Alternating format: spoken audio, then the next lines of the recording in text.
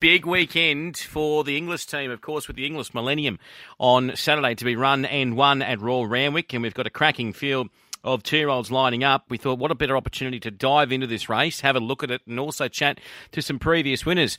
Chris Russell from Inglis joins us to kickstart this half an hour. G'day, Chris. Dave, how are you? I'm very well, mate. It's a great time for your organisation because you get this race, which has just gone from strength to strength in years, and you must be very happy as an organisation with how good this field has lined up.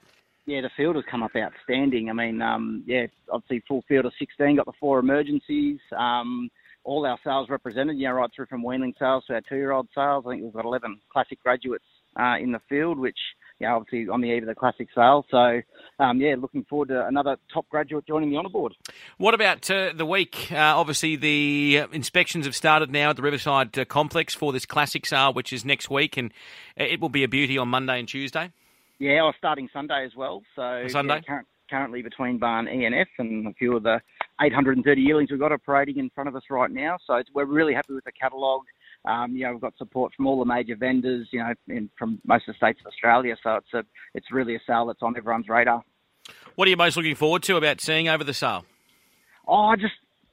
It's just great to get everyone back together. I mean, and this is a sale that we worked so hard for. Our work starts back in July, really. We start doing our first inspections of the yearlings and, a lot of toing and froing with vendors and working with them, getting the best horses we can to put the catalogue together and just to get, to get all that to fruition and put the catalogue together and get the buyers here and just get keen to get into it on Sunday. And, of course, this big pink bonus, mate, we're going to chat with Yvonne Sampson shortly, but this is a great opportunity, isn't it, for people out there to get a second bite? Oh, exactly. It's I think we're very happy with the representation of the pink bonus too. We've got, I think it's 4 in the main field, and one of the emergencies are eligible for the pink bonus. So it's obviously going to go off, and there'll be good competition for it. It's a $400,000 bonus, so it's just a great incentive to get the ladies involved. Yeah, it certainly is. Now, away from everything obviously happening on the track, cocktail parties, functions, etc., there's still an Inglis digital sale on, isn't there? Yes, there is. Yeah, that sale will close out today. So it's a great catalogue as well.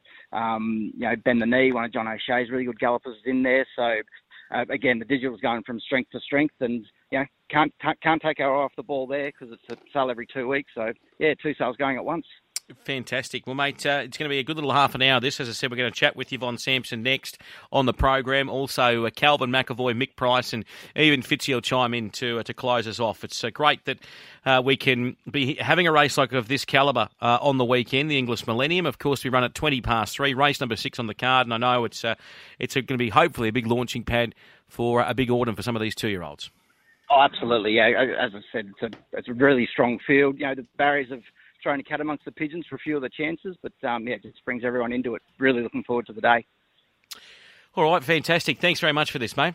Perfect. Thanks, Dave. We'll chat to you soon.